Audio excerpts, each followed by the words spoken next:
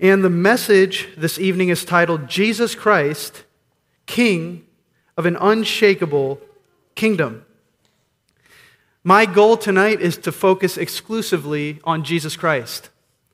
I'm reminded of a scene in John 14 when Jesus was speaking to his disciples, and he was speaking to them about what was going to happen after his death. And he said to them, "You know where I am going." And Thomas, I think, spoke for all of us when he said, "We do not know where you are going. How can we know the way to where you are going?" And Jesus responded with the famous words, "I am the way and the truth and the life. No one comes to the Father except through me."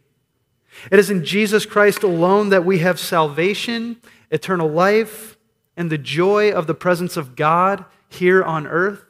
And Christmas is all about the birth of Jesus Christ.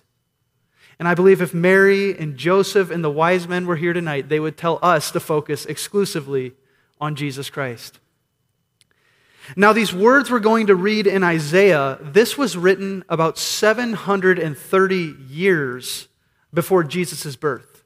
That's a long time. In fact, when I was reading about Jesus' fulfillment of prophecies in the Old Testament, I came across this article on Firm Israel titled, "How Many Prophecies Did Jesus Fulfill?" And I don't know if I have any mathematicians here tonight, but there's a mathematician named Peter Stoner who looked at 8 specific important prophecies that Jesus fulfilled. And he took the modern science of probability to judge the probability of what it would take for one man so many years later to fulfill these 8 prophecies so specifically. And he concluded that the odds were 1 in 100 quadrillion. That is 1 followed by 17 zeros. In order to comprehend this staggering probability, Stoner illustrates for us. He says, if we took 100 quadrillion silver dollars, laid them on the face of Texas, they would cover the state 2 feet deep. Now we would need to mark one of these silver dollars, stir the whole mass thoroughly, blindfold a man, drop him in Texas, and what would be the chances that that man would have of finding the right silver dollar? Just the same chance that the prophets would have had of writing just 8 prophecies and having them all come true in any one man from their day to the present time. Now that's the probability that one man could fulfill 8 Old Testament prophecies hundreds of years later. Jesus fulfilled 324 specific prophecies from the Old Testament. That's a lot more zeros than 17. The point is, the fact that we are studying on Christmas a passage from Isaiah 9, written 2,755 years ago about Christ, is an evidence that Jesus is truly the Son of God and that the Bible is truly the Word of God. And so I don't want to lose sight of that as we read this passage here tonight. I want to give you a little context on what was happening when this was taking place in the book of Isaiah, because I think it's applicable to our time. Things were very, very dark in the nation of Israel 730 years before Jesus' birth. In fact, the kingdom that had been united under David and under Solomon had been split up into 2 kingdoms following Solomon. The northern kingdom retained the name of Israel. The southern kingdom became Judah. And within 12 years of these words, the northern kingdom of Israel would be conquered by a nation called Assyria. Okay, so things were going to get worse. The southern kingdom of Judah, in 148 years following this prophecy, would be conquered by a nation called Babylon. Now, to be exiled and conquered as an Israelite was a horrible, horrific, tragic, traumatic thing. Because they would have to leave their land, they would be displaced from the only home they knew, from their temple, from their worship. I think you're getting the point. The point is that things were dark when Isaiah wrote these words. But just as God so often does in our seasons of darkness, He provided a thread of hope. That thread of hope was running right through this section of Isaiah, and that hope was the hope of the Christ. In Isaiah 7:14, the virgin birth of the Christ is predicted. It says in Isaiah 7:14 that a child, a special child, would be born of a virgin, and his name would be Emmanuel, which means God with us. And that same child that is promised in Isaiah 7 has a birth announcement about him in Isaiah 9, and that's the passage we're looking at tonight. I'm going to give you guys 3 specific points about Jesus Christ, our King. And the first point is this. If you're taking notes, jot this down. Jesus Christ is our humble King. Jesus Christ is our humble King. Let me read the first part of verse 6 for us. For to us a child is born, to us a son is given, and the government shall be upon his shoulder. Now those first 2 lines are connected by a phrase, to us, because Jesus Christ was sent to us, first to the nation of Israel, and then to us to save his people from their sins. But these 2 lines give us a lot of description about who this child will be. The first line that says, to us a child is born, speaks of the humanity of Christ. It speaks of the fact that Jesus was truly a human being, born in a manger, to a human mother, to a poor family in a backwater town in the nation of Israel. And then he grew up and he experienced the broad range of emotions that you and I experience. That he experienced grief and pain and hunger and thirst. That Jesus Christ was really fully man. And that's very important. Because the first heresy, that's a wrong belief, a wrong doctrine to enter the church, challenged not the deity of Christ, it challenged the humanity of Christ. It challenged the idea that Jesus was truly a man. But you and I, we can enjoy this Christmas season trusting what the Bible teaches us, that Jesus Christ was really a child born 2,000 years ago. And that we don't just have Jesus as the Son of God, just a deity, but he's also with us. He's not only all-powerful, he's also a God who walks through the difficult situations of life with us. Psalm 34:18 says that the Lord is close to the brokenhearted, that he saves those who are crushed in spirit. Jesus Christ is fully man. He is our humble King. This next line, when it says, to us a son is given, speaks of the deity of Jesus Christ. Why do I say that?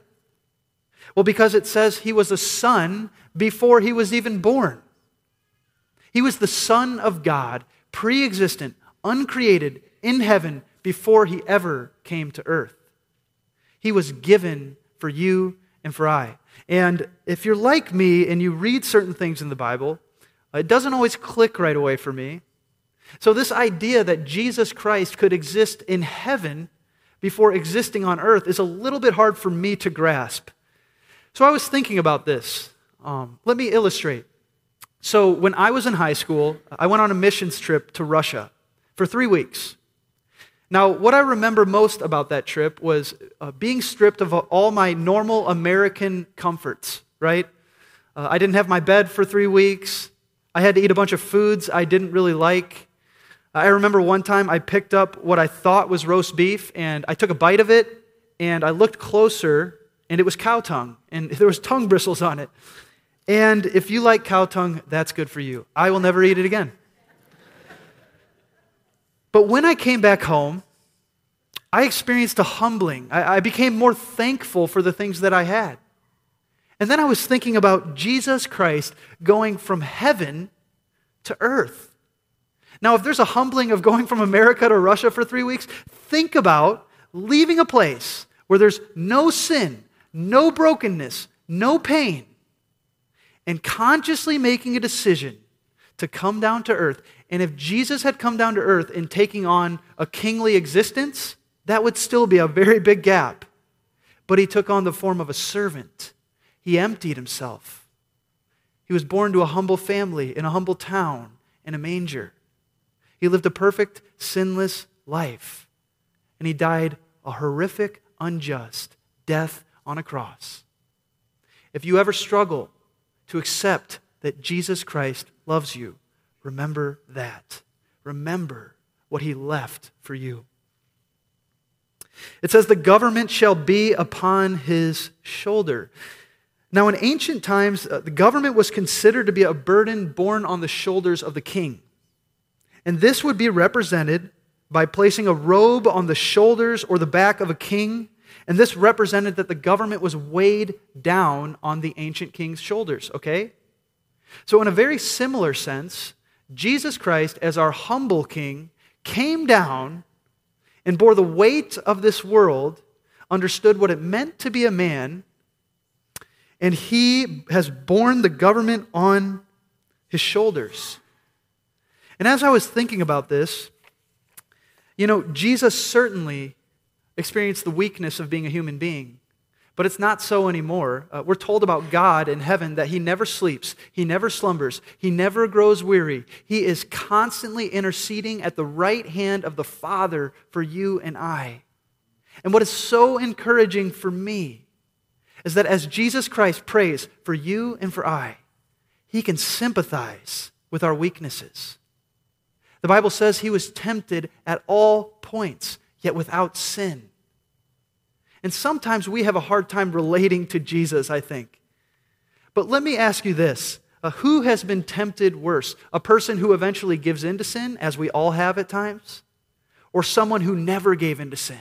Who bore the full weight of the temptation of sin and never gave in? That means any temptation you and I face, any pain, any grief you and I face, Jesus Christ can sympathize with that because he is our humble king.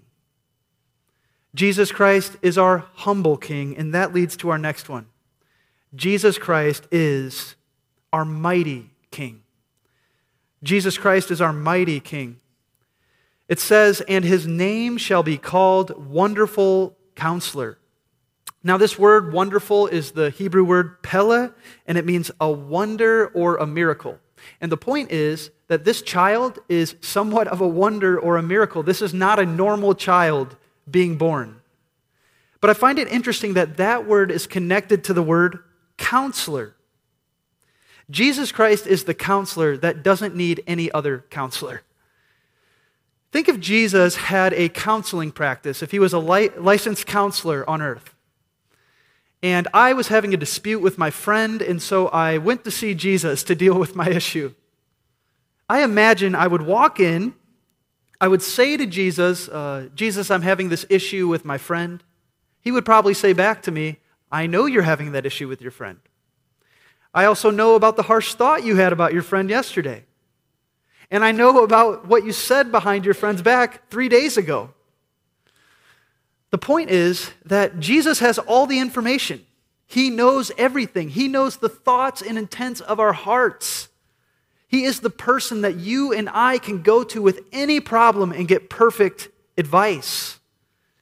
Ancient kings needed counselors. We are encouraged to have counselors. The President of the United States has a cabinet of counselors. Not so with Jesus. He doesn't need any counselors. Paul says it this way in Romans 11, 34 through 36. For who has known the mind of the Lord? Or who has been his counselor? Or who has given a gift to him that he might be repaid? For from him and through him and to him are all things. To him be glory forever. Amen. It says that he is our mighty God. Now, if you know the gospel accounts, you'll know that Jesus Christ rode into Jerusalem on a donkey about 2,000 years ago. He rode in on a donkey in lowliness, in humility as our humble king. But I got news for you. That is not how he's going to return. At the second coming of Christ, he's not coming back on a donkey. In fact, the Bible tells us he's coming back on a white horse. And I love the way that Revelation 19, verses 11 through 16 says this.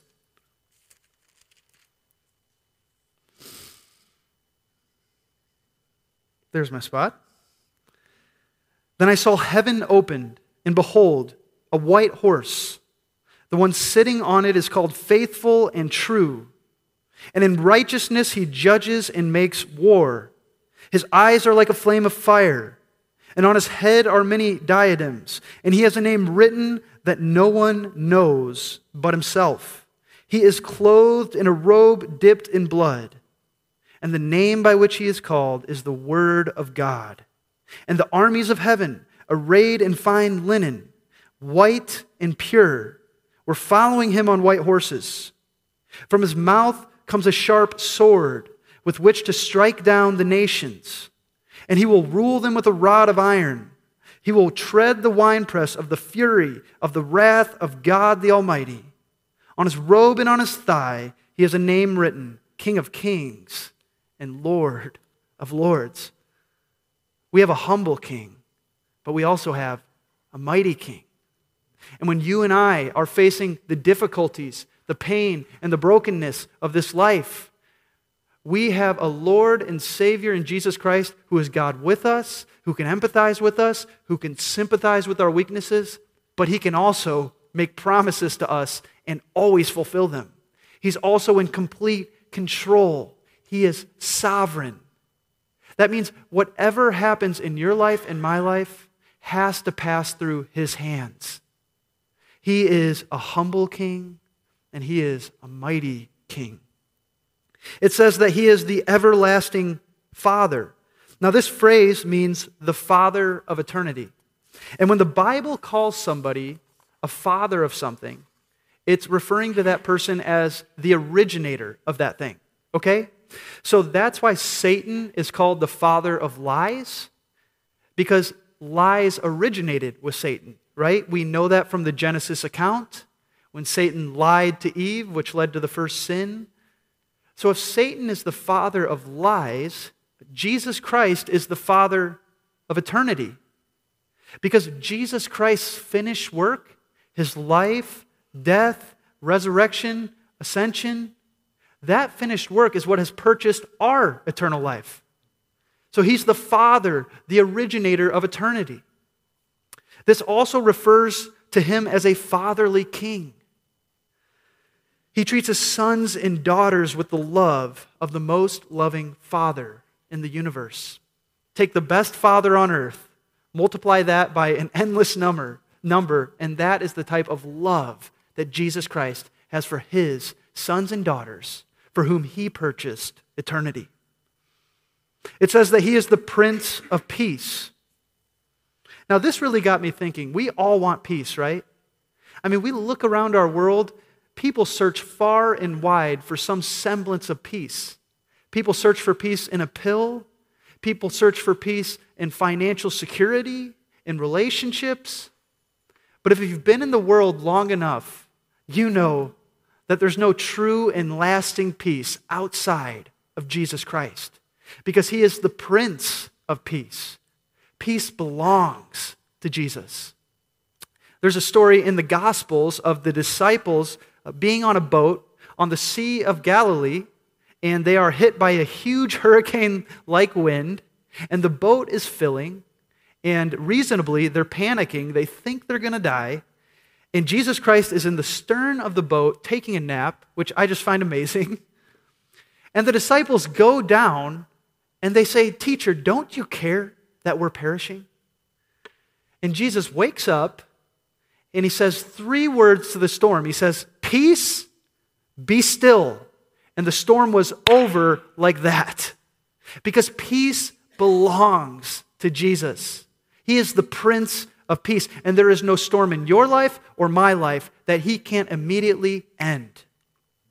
He is the Prince of Peace. He said in John 14 to his followers, and if you are a follower of Jesus Christ, he says these words to us tonight: "Peace I leave with you, my peace I give to you, not as the world gives, do I give to you." The world cannot give you the peace that Jesus Christ alone can give you. He is our Prince of Peace. He is our humble King. He is our mighty King. And here's the third one. Jesus Christ is our unshakable king. Our unshakable king. It says in verse 7, of the increase of his government and of peace there will be no end, on the throne of David and over his kingdom, to establish it and to uphold it with justice and with righteousness from this time forth and forevermore. This is talking about actual world peace, something we joke about, something as human beings we simply dream about, but we know will never be accomplished in this life apart from Christ. When Jesus Christ returns, and when that kingdom of God in heaven overtakes this kingdom of earth, there will be actual eternal world peace. Man, how awesome would that be? Now, how can there be perfect peace and then be an increase in peace? I don't know. I guess we'll just have to find out. But I look forward to finding out. This is speaking of an unshakable kingdom. Aren't we realizing today that our kingdom is pretty shakable? Things are pretty shakable, even in the most powerful kingdoms on earth. Maybe you're like me and you enjoy reading history.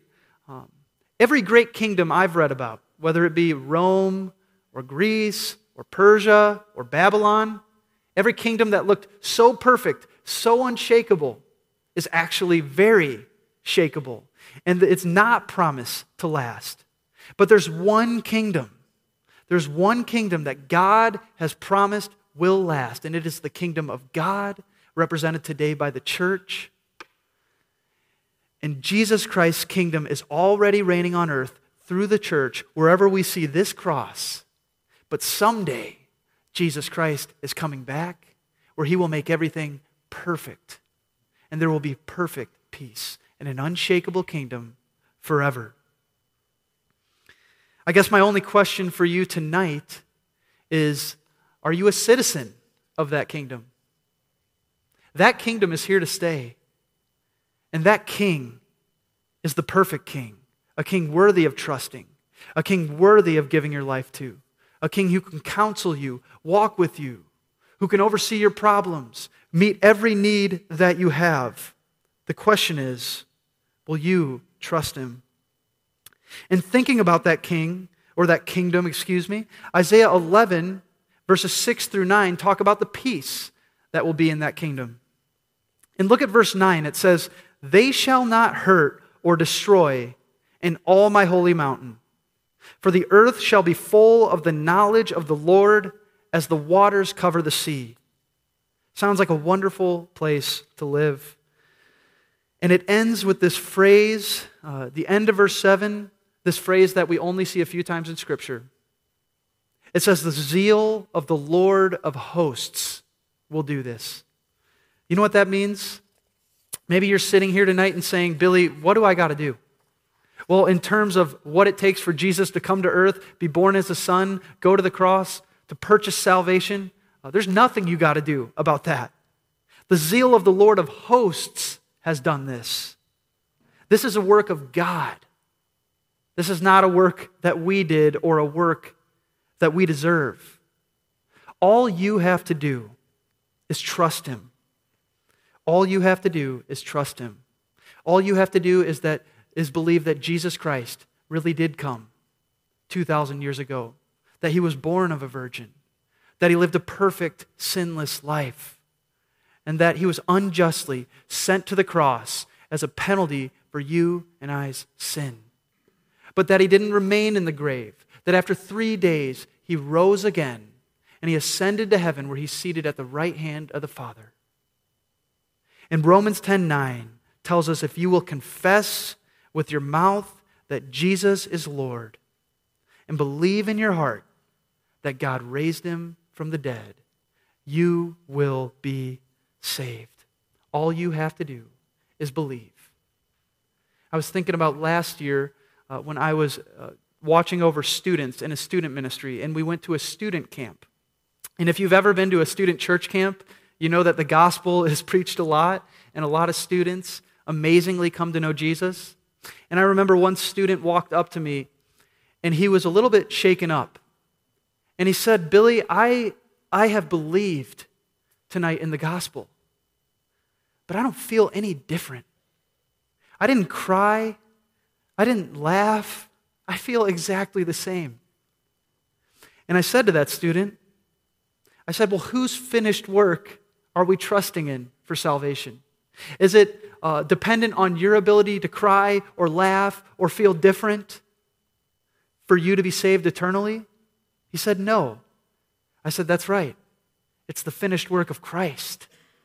And you don't have to feel any type of way. All you have to do is confess that He is Lord. Believe that God raised Him from the dead, and you can leave this place knowing that you have eternal life and you are a citizen of the kingdom of God, and you've given your life to a King who can pick up every single piece if you will only come as you are.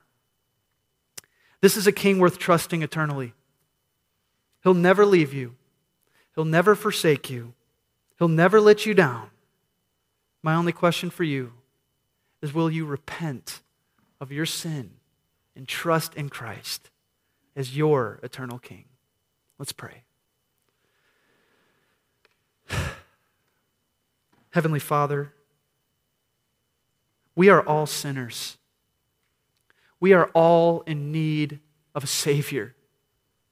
I pray if there is a person here tonight who's never trusted in Christ, that they would pray these words with me. Father, I'm a sinner. I know that I need a Savior. I know that I can't pick up the pieces of my life. I believe that you came to earth, that you were born fully God and fully man and lived a sinless life and went to the cross to pay the penalty for my sin.